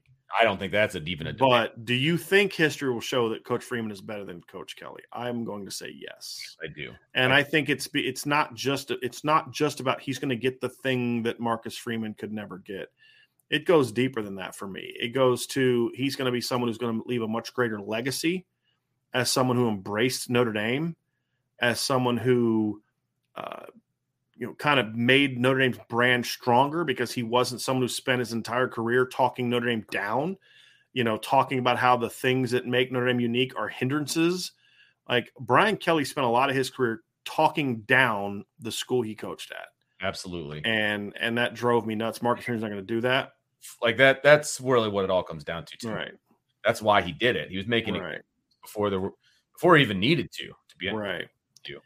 The other thing is I think that he's going to be someone who is going to have a greater impact on his players. I don't know how many Notre Dame players are going to look back in 20 years and have the same affection for Brian Kelly that Lou Holtz players have for Lou Holtz. I'd be shocked if that happens. Unless I only talk to the players that didn't like Brian Kelly. Right. You don't think there's going to be a Holtz's heroes type of? No. There's going to be Kelly's kids or something like that? No. Okay. Do I think Notre Dame players are going to feel that way about Marcus Freeman in 20 years from now? I do. Freeman's fellas. You can go. Whatever the name is, they're going to have that. They're going to have former players going to come back and be like, have the Coach Freeman impact on what he did in my life and that time. And because it's not just football, it's that time that I was going through this and Coach Freeman was there for me when, it's those kind of things. Like, I think that's what to me is also part of your legacy. So it all ties in together. And yes, I do believe that we will look back and say that Marcus Freeman was a more successful coach and a better coach at Notre Dame than what Brian Kelly was at Notre Dame. Right. And so, yes, and of course the recruiting is going to be better. When you need mealtime inspiration, it's worth shopping Kroger, where you'll find over 30,000 mouth-watering choices that excite your inner foodie. And no matter what tasty choice you make, you'll enjoy our everyday low prices, plus extra ways to save, like digital coupons worth over $600 each week. You can also save up to $1 off per gallon at the pump with fuel points. More savings and more inspiring flavors make shopping Kroger worth it every time. Kroger, fresh for everyone. Fuel restrictions apply.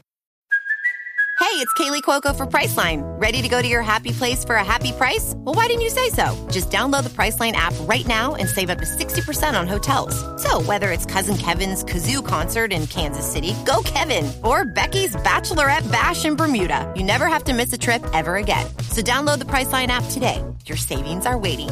Go to your happy place for a happy price.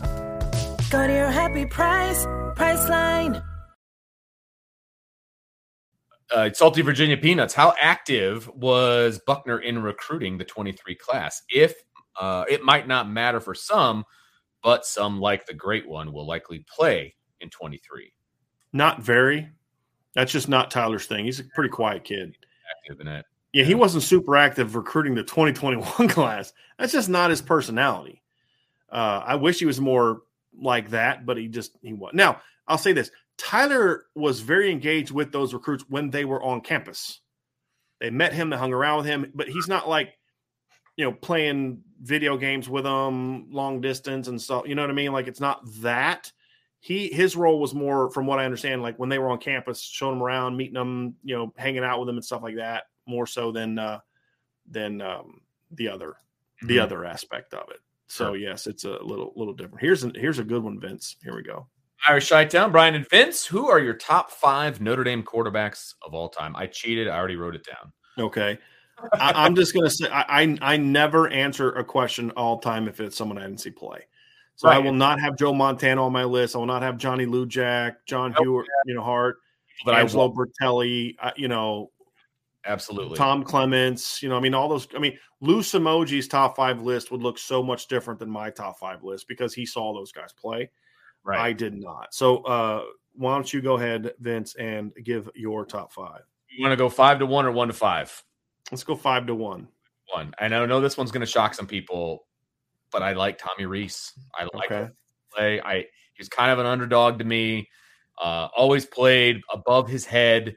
Yes, he turned the ball over, but that's because he thought his arm was as big as his brain, basically. And, I got respect for that. So I like Tommy. I like Tommy as a player. I did.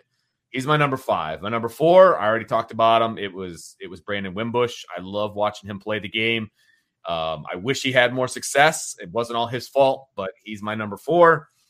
My number 3 is Tony Rice. I have vague memories of him playing and just running all over the field. And, he would also fall into that category of kind of an overachiever.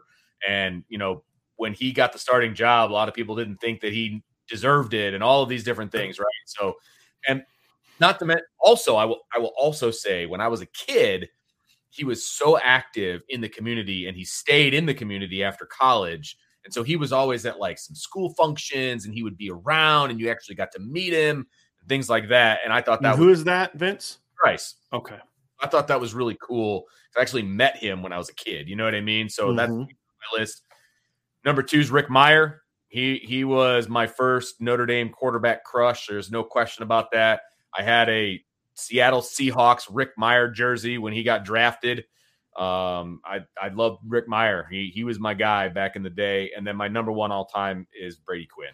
No question. So I missed your 4 because I was putting my list together. I heard Reese at 5. I heard Tony at 3, Mirer at 2, and Brady at 1. Who's your 4?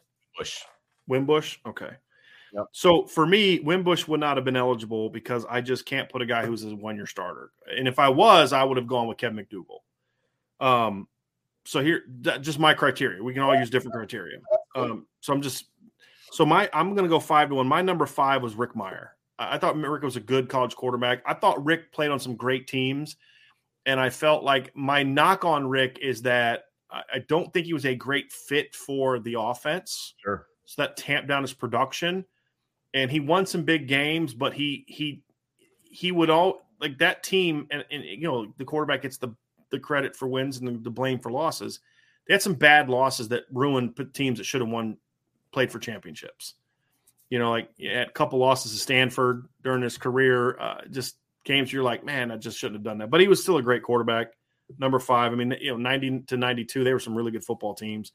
Number 4, this is going to drive a lot of people nuts, Vince, and they're going to hate it and they're going to disagree with me. I don't care. Jimmy Clausen. I knew you were Jimmy Clausen was a phenomenal quarterback in his last 2 years in Notre Dame, especially his last year. And I mean, he played on bad teams. And like, he said, well, it's win-loss record and all that kind of stuff. And it's because he played on crap teams. And honestly, if it wasn't for Jimmy, they would have been way worse than 6-6. But I'm not looking at this as were they any good? Like, that's not how I put my list together. It's the one I liked. Oh, I mean, okay, I'm going for top. To me means best, so I'm just going for best. I did not like him as a human. I don't care about him. I mean, I agree with you on that, right? My criteria: who are the guys I liked watching? Who are the guys? Okay, I'm kind of going with best, and I'm kind of ranked them like had the best careers. Would have been on my list if we're talking. And I'll say this: I disliked Jimmy as a person, but I loved watching him play. Okay. I mean, because he it's like he was that guy. Jimmy's that guy. You know who Jimmy is in real life? I kind of joke with it. Jimmy is Vince Vaughn's character in Wedding Crashers. He's like, can you throw an interest? He's like, buddy, I was first team all state. I can put this ball where I want it, right? Like that was Jimmy at Notre Dame. Like, dude, Jimmy, can you make this? I'm Jimmy Clausen. I can put this ball wherever I want it. You know what I mean? Like, now, he was fun to watch play, even though I knew he was not necessarily the most fun person to be around. And but he was a tremendous quarterback. My number 3 is Jarius Jackson. Okay. I think Jarius was another guy that his reputation is not what it should be because he did not play on great teams. That wasn't his fault. And I would argue that some of the games they won big part because of him. Jarius was a really good football player. Number 2 for me is Brady Quinn. And Brady Quinn's probably my number 1 favorite. Okay. So if I was going to list your way, he'd be my number 1. But he was a great player. But my number 1 is Tony Rice. And what it all comes down to is Tony was a winner. Again, if you compare numbers, it's not even close. But it's different eras, different offenses. He ran that offense about as good as you can run that offense. And when you go look at the wins that they had, I mean, Tony Rice had more wins over top 10 teams in 2 years than I would argue just about every quarterback has had combined since then. I mean, the number of wins that he had over ranked teams was just insane. I mean, just insane. I put it to you like this, Vince. In 1988, Notre Dame went 4-0 against teams that finished the year ranked in the top 10. They went 3-0 against teams that finished the year ranked in the top 5. Think about that. And then the next year, Notre Dame went 7-1 against teams that finished the year ranked in the top 25. So in 2 years as a starter, Tony Rice went 11-1 against teams that finished in the top 25, and he went 7-1 against teams that finished in the top 10. And he went 4-1 against teams that finished in the top 5. He had 2 wins in his career over number 1 teams that were ranked number 1 when they played. He beat Miami in 88, and he beat Colorado when Colorado was number 1 in 1989. Like, there has never been a bigger winner at Notre Dame in my lifetime. Again, my lifetime, which basically is like mid-'80s on in regards to guys that I watch. Right, exactly. Right? I mean, think about 11-1 in 2 years against opponents that finished the season ranked in the top 25. That is absolutely insane. And that 89 team was one of the best teams that I've ever seen. And I still feel like if they don't give up that 3rd and 40 something against Miami, that goes down as one of the best 2-year eras in college football history. Because they would have won a title that year. I mean, they beat the number 1 team in the country in the Orange Bowl that year, 21-6. It wasn't close. You know what I mean? It was that stinking game at Miami, that really ruined it. And they won Miami a title that year by losing to Miami and then beating number 1 Colorado. Because if Colorado would have beat Notre Dame in the Orange Bowl, Colorado wins the championship that year. So I'm going with number 1 for Tony Rice as number 1. Right. So, I mean, Vince, 11-1 over 2 years. Oh, you get against top 25 teams. That's insane. Again, I'm not pushing back against yours because we different criteria. If we're going off of favorite players, I'm going there. I vaguely remember Rice playing. It was about after he was done and all that. I was 7 years old. I get that. Totally get that. Totally. That's why I don't talk about Steve Berline because I I mean, I remember Steve Berline, but I was 8 when he was a starter at Notre Dame. I don't remember Steve Berline. And somebody asked about Kevin McDougal. Again, my criteria, you got to be a starter more than 1 year.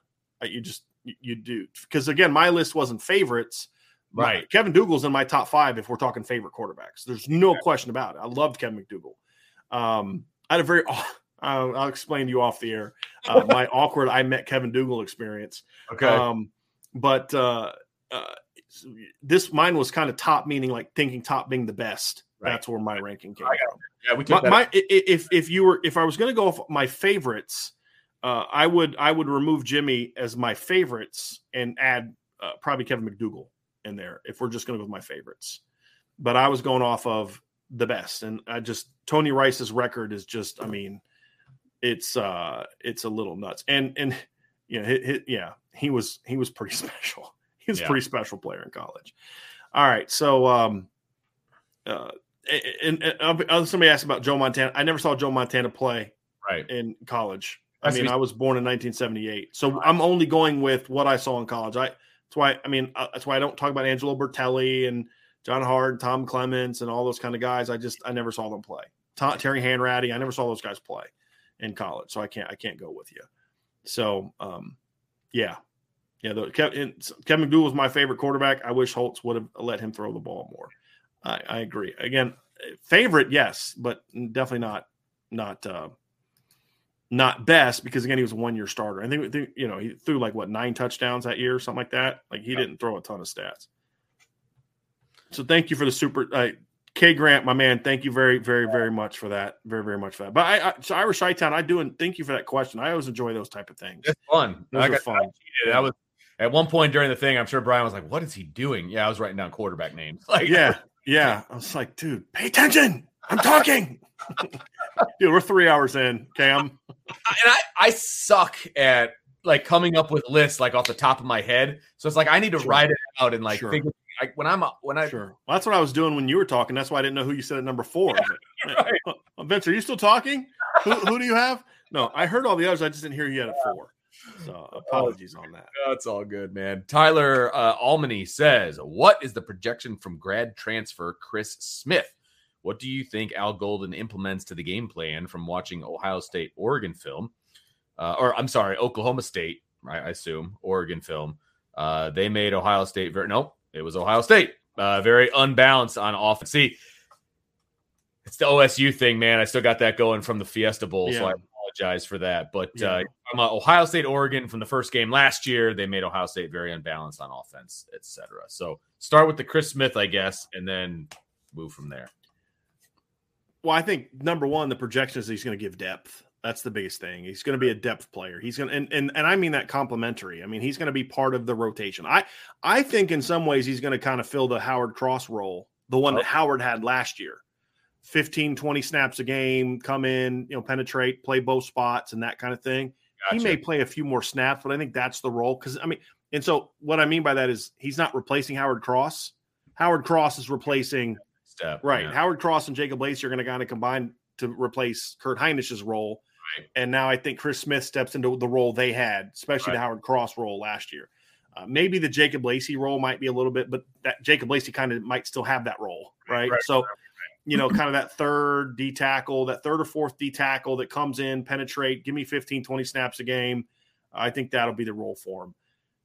What do I think about what do I think Al Golden implements the game plan from watching Ohio State, Oregon film? They made Ohio State very unbalanced. Number one, I think Ohio State made themselves unbalanced in that game more than anything. I mean, even early before. So what happened was Oregon dominated them in the trenches for the most part. But that kind of went on. Ohio State forced themselves to be pass heavy that game. I mean, they just did. They purposely threw the ball a ton. Part is because I think you still didn't know what you had necessarily in Travion Henderson. I mean, he did some nice things against Minnesota, but he hadn't quite taken over that role completely yet like he did later in the year. But it's big picture was the same thing. So there's nothing to implement there. It wasn't something schematic per se. It was our D-line is better than your offensive line, and we're going to beat you up, which is kind of nuts to say because they didn't even have Kayvon Thibodeau in that game. He didn't play in that game. He was injured. Yeah, because remember he was a game time decision, and well before the game, was another defensive player that didn't play. A linebacker. I think Linebacker. Justin Flo, I think, is the one who didn't play in that game. But I always get him and Noah Sewell confused of who didn't play that game, but I'm pretty sure it's Justin Flo didn't play that game. Okay. But they didn't have two of their better front seven guys and still beat Ohio State up in the trenches. And that was a big part of it. But I think part of it was just more Ohio State. I don't think Ryan Day had a ton of faith early in the year in his run game. And so he relied on what was great. And what was great was I have the best receiving core in college football, and I believe that he did. As good as Alabama's 1-2 was, Ohio State had 1, 2, and 3. And that's what separated it. And so I feel like it was partly self-induced, but the other part is they just physically got beat up in the trenches. And I think that's a big reason Coach Stud was let go, is you cannot be the coach at Ohio State and get your butt whooped in the trenches in your biggest games. Agreed. And if we're being honest, it wasn't just last year.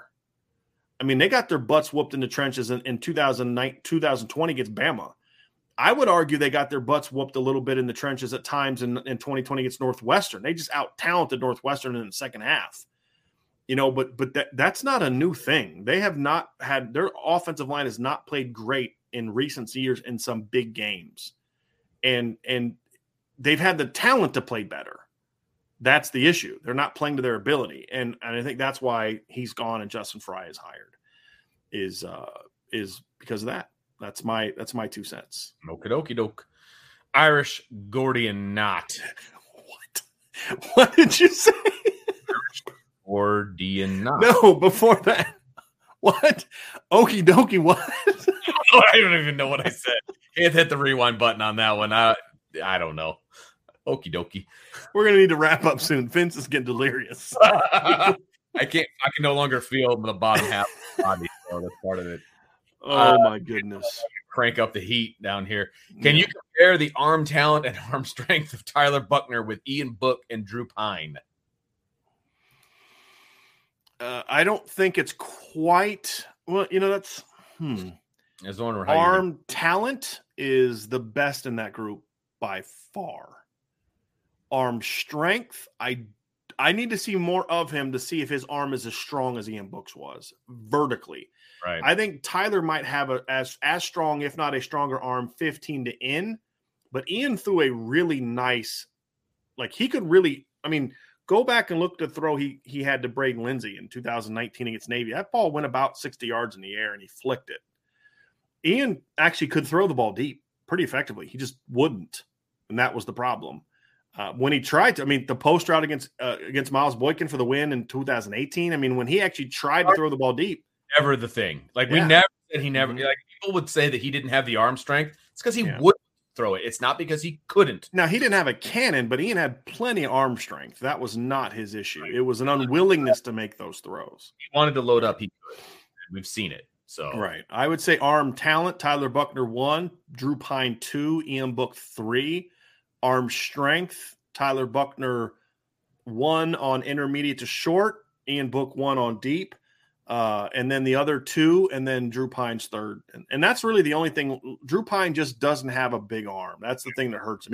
He gets good zip 15 to end, but you even saw in the touchdown pass to Braden Lindsey, it's like a 35-yard touchdown pass from the far hash. He had to muscle that thing up to get it there. And Braden still had to kind of go up and make a play on it. He just doesn't have a powerful arm, but he's got a lot of other tools that work. But no, Drew Pine is what people thought Ian Book was arm strength wise. Ooh, there you go. It's just Drew Pine has the mind that Ian didn't. Correct. Drew understands the game to me a little better than Ian does. And I would take Drew over Ian if all things were equal. Right. Agree. Yeah. Irish Chi-Town, Vince, who do you think will start at wideout? Well, that's very specific. Okay, so I think it's going to be, we're talking game 1, right? So I think it's going to be Braden Lindsey. I think it's going to be Lorenzo Styles. And Avery Davis, if he's healthy. That would be Let's assume he's healthy, just for the sake of argument. Avery Davis in the slot. That's absolutely the starting 3. If he's not healthy, I think they put Lorenzo in the slot, and then I think you could either see Colsey or Merriweather at the other wide receiver spot. What do you think? I agree with you. I think that based on what I won't be shocked I won't be shocked if Tobias Merriweather's starting this year, receiver. Yeah. I'm not predicting it, but I won't be shocked by it. Fair enough. And that's even if Davis is healthy? Yeah. Okay. So who's getting benched? Braden Lindsey? It's not big in bench. I mean, they're going to rotate, move guys, Yeah, he's got to start. Some not starting. So, because in some games, 2 of those guys won't start because they're going to be in 12 personnel. Yeah. Yeah. So, I mean, probably Lindsey. And then that way you can kind of max it. Because here's the problem with Lindsey. It's kind of what going back to in the past. I don't want Braden playing 50 snaps a game. The sooner you start his snap clock, the sooner he reaches the point where you get diminishing returns. Good call. So if Braden's not a starter per se, I actually think that's better for him. He may not agree with me on this. He wouldn't agree with you, I wouldn't think. Which I completely understand. Right. But if I can, have him – I want Braden fresh in the third – like he can make some big plays early, but I want Braden having 25 to 30 snaps under his belt early in the fourth quarter when that corner's got 50 snaps under his belt, 60 snaps under his belt, and Braden's fresh, and I'm banging that post route, I feel like Braden Lindsey could be one heck of a sixth man kind of a situation on the wide. In basketball, you're referring to. You know what I mean? Yeah, no, he's not the sixth wide receiver, but like the first guy off the bench with a spark kind of situation. Because I think Braden gives you, because then when you bring him in a game, you can bring him in a different spot. You can have him and Lorenzo together, him and Avery Davis together. You can do things where him and Avery together with Lorenzo backside, but I just feel like it also limits his wear and tear. Because again, I want Braden fresh. Yeah. And I want him to be able to be a part of the offense where he can do a lot of things. I don't want him to be that starter that plays 60 plus snaps a game. Sure. I don't. Now, if he can prove they can handle it, and he proved last year he can handle volume. Right. But what we didn't see was Braden running by people late in games. Now, part of that was technique, and that's going to be better this year because he's finally being coached. But the other things, I just want him fresh in the fourth quarter. I want him being able to say, hey, Braden, how you feeling, Braden? I feel good, coach. I'm ready to run by this dude. Okay, let's do it. Late third quarter, early fourth quarter, mid fourth quarter, final drive of the game. I want him being that guy that's stretching, and I want him having 35 snaps. I want him having 35 snap legs when that play call is being made, not 60 snap legs. Absolutely. Yep. So, and it's not that he may be one of their top 3 receivers, but it's kind of like there were years where Kevin McHale was clearly the second best player for the Celtics, but they still brought him off the bench to make the rotation work the way that they did. And it's that kind of thing for me, Vince.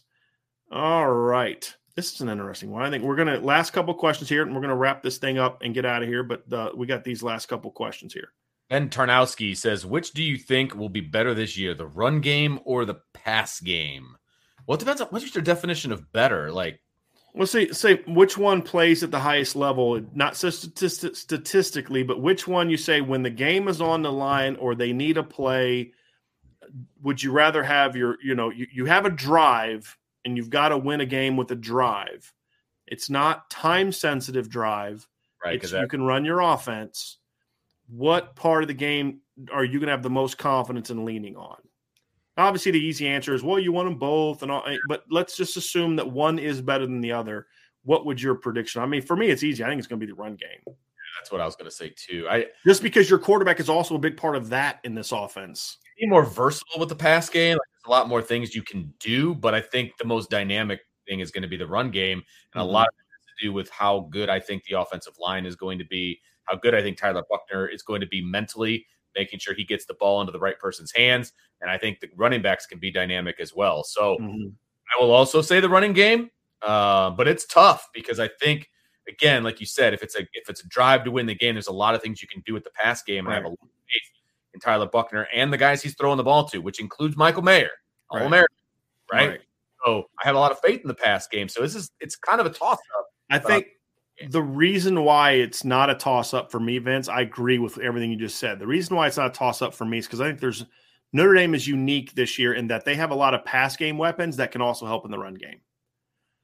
Right? And what I mean by that is, let's not forget the first touchdown that Braden Lindsey ever scored.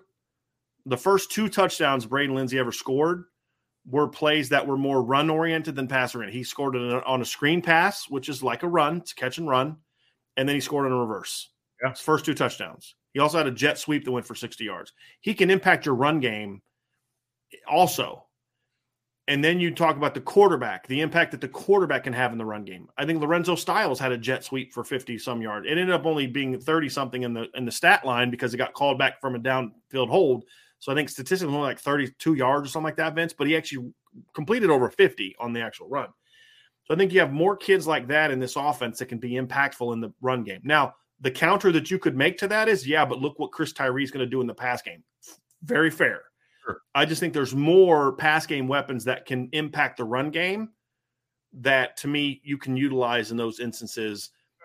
That makes me go over this. But at the end of the day, when I look at this offensive line, this is an offensive line that I think is going to be really good at running the football. Sure. And that's kind of where I come down on that. And then here's I got one or two left. This is a good one. I like that. If you could only attend one home game this year, which one would it be? Now, caveat, is the BYU game considered a home game? No. Okay.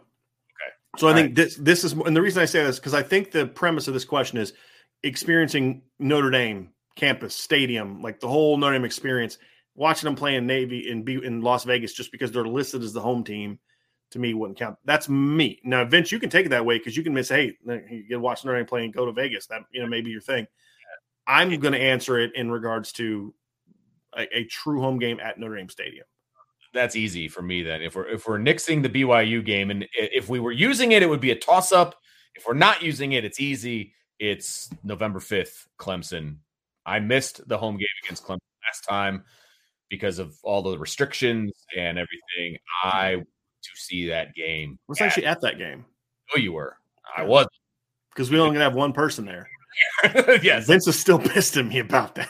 I was wondering who kept slashing, letting air out of my tires. Now I know.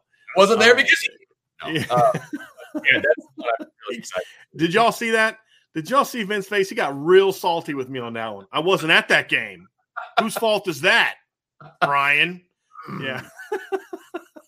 Fair enough. I think the other reason that's an easier one this year is because there's two games to me, Vince, that are great games to see at Notre Dame Stadium. One is your biggest rival, USC, obviously. Sure. The other's Navy. And I've said this before, and Vince, you have agreed with me on this. Oh, yeah. I would always encourage Notre Dame fans, you've got to see a Notre Dame Navy game at Notre Dame Stadium once in your life. You have to do it. However, both of those games are away from home this year. Sure.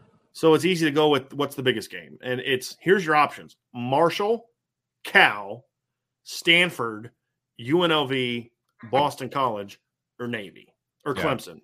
Having said that, if you are someone who does not like home, like the cold, then the Cal game is going to be the game for you because that's going to be the green jersey game. There's going to be a lot of excitement on that day. Yeah, a lot of buzz. It's and then of course, anytime it's a home opener, I think those are fun days because it's the tailgating's really happening in that game, that kind of stuff. So I'd say if you don't want to be at a game that could potentially be cold, like the two best home games, Vince, are Clemson and BC. Yes. Right. But they play BC 2 weeks after they play Clemson. That's going to potentially be very cold those 2 days. Could very well be. If you're not someone who likes the cold, then you're going to want to I made this dumb move several years ago. I bought my dad a really cool big Notre Dame coat. Okay. Well, it's a cool gift, right? Yeah. My dad lives in Virginia Beach. Yeah, you're not going to use it. Doesn't use it. So it's like I'm trying to get him up for like a November game one year. We can bring the coat with him and wear the coat, right? So I didn't think ahead on that one, but BC's a cool game, rivalry game, but I feel like the early season games when there's just a lot of buzz and excitement about the season and all that. But if you're okay with the cold, Clemson's the game. And I will also say, if you're just going for the experience of Notre Dame and the campus and the tradition and all that, finding an October game, like a Stanford, for example, right in the heart of October, you get the leaves changed. Yeah, campus is just beautiful. Yeah, it is. So, it's just that they suck. Absolutely. That's the only problem. What you're going to see in the stadium isn't going to be good, but the surrounding stuff is I guess if you're someone who wants to, here's another angle. I want to make sure that I go when they're going to win. Well, then, UNLV or Stanford would be two good options for the ones you said, Vince, because you are correct. So, look, there's a lot of times South Bend, Indiana, it gets really hot in the summer. It's really cold in the winters. But there are very few places on earth I'd rather be than in this area when it's like mid to late October than on that campus. Now, like where you and I live and like the cornfields are not there anymore, it's like, okay, it's kind of dull, Right. But like Notre Dame campus in mid to late October when the leaves are changing is one of the most beautiful. The only other place I'd rather be at that time of year is driving through the mountains of Virginia and West Virginia, like towards the Virginia side where they're more hilly mountains than the big giant mountains because they are all tree covered and they're orange and yellow and red, and it is beautiful. It's like Charlottesville area gets like that. Right. But being on campus in Notre Dame in mid to late October, once the leaves have changed, Vince is absolutely right. It is one of the most. It's like that's when you walk on campus and you have your Rudy's dad moment. And this is the most beautiful thing these eyes have ever seen. True. Yeah. It's true. Yeah. And I feel that way. I've been to home games every year since 2004, and it never changes. For me, never, ever, ever changes. That's one of the reasons I'm still a fan. Yep. No doubt. Those are definitely those are Vince is right. Those are good games to get to. Because again, if you want it to feel like Notre Dame, right? Like when you think about Notre Dame, you think, Snow Bowl, the things like that, and it's definitely that. There's no doubt. So Vince, that's going to do it for us today, man. Why don't you go ahead and take us out of here? Fantastic. Well, thanks everybody for sticking with us for the daily mailbag. Really appreciate all of the conversation and the questions that were going on in the chat today. There was last couple of days has been great conversation in the chats. Been sticking to the topic at hand. Telling you, it's been fantastic. And our buddy Archer has been like the leader of the conversation over here. It's been awesome. So I will give him credit for that. But thank you everybody for hanging out with us today. Really appreciate it. Make sure you hit that subscribe button, hit the like button, hit that notification bell, and share with your friends and family. And if you're listening on the podcast, give us a 5-star review and tune in tonight. IB Nation Sports Talk at 6:00 with Sean Stiers. Make sure you tune in for that. What do you got? Tomorrow, our daily mailbag or our Friday mailbag is going to start at noon. Yes, that's right. So we're going to move the daily mailbag up to noon because at 2:00, apparently I didn't get a notification today, Vince. Really? Yeah. Somebody else, they didn't get one either. So I don't know. So that's a YouTube problem. That's not, not on us. Yeah. So then 2:00, we're going to go live to discuss the pending decision of Jaden Greathouse. So we will have 2 shows tomorrow. We'll have a mailbag for about an hour and a half tomorrow. And then after Jaden Greathouse breakdown, we'll then kind of go back to the mailbag. So, just keep that in mind. So if you don't get a noon tomorrow, Eastern is when we'll start our mailbag. It'll just be me and Ryan tomorrow. Vince is getting ready to go on vacation. And then after that, Jaden Greathouse at 2:00 will make his decision. We'll carry that live. If you don't get a question answered tomorrow, bring it back to the Jaden Greathouse commit thing, because once he makes his decision and we discuss it and we do all that, we'll then do a Q&A, you don't have to focus just on that. So we'll do that in order to kind of make up for the fact that we weren't able to get everyone's questions in, because I promise you in an hour and a half, we can't get all the questions in nowadays in 3 hours. I know, right? I know. It's 3:25 and there's questions we're leaving out there, and it happens every week. So long gone are the days when we said our show's going to go as long as we have questions, because it's not possible. We would never turn it off. No, we would never. Which we love y'all for. I mean, we really do. It's fantastic. Are you kidding me? It's awesome. So make sure you guys tune in tonight, 6:00, IB Nation Sports Talk. Tomorrow at noon kind of kicks off many hours of shows. So make sure you tune in for that. I'm very sad I will not be a part of the Friday mailbag because everybody knows it is my favorite day of the week. And no, I did not get fired by Brian, but I am going to be off next week, going on vacation with the family. So pray for me, extended family all in one house for a week. But we're supposed to have some fun. So anyway, thank you everybody for joining us. Really appreciate it. I look forward to talking to you all on the next time that I am on, but make sure you tune into Irish Breakdown Podcast the next time we are live.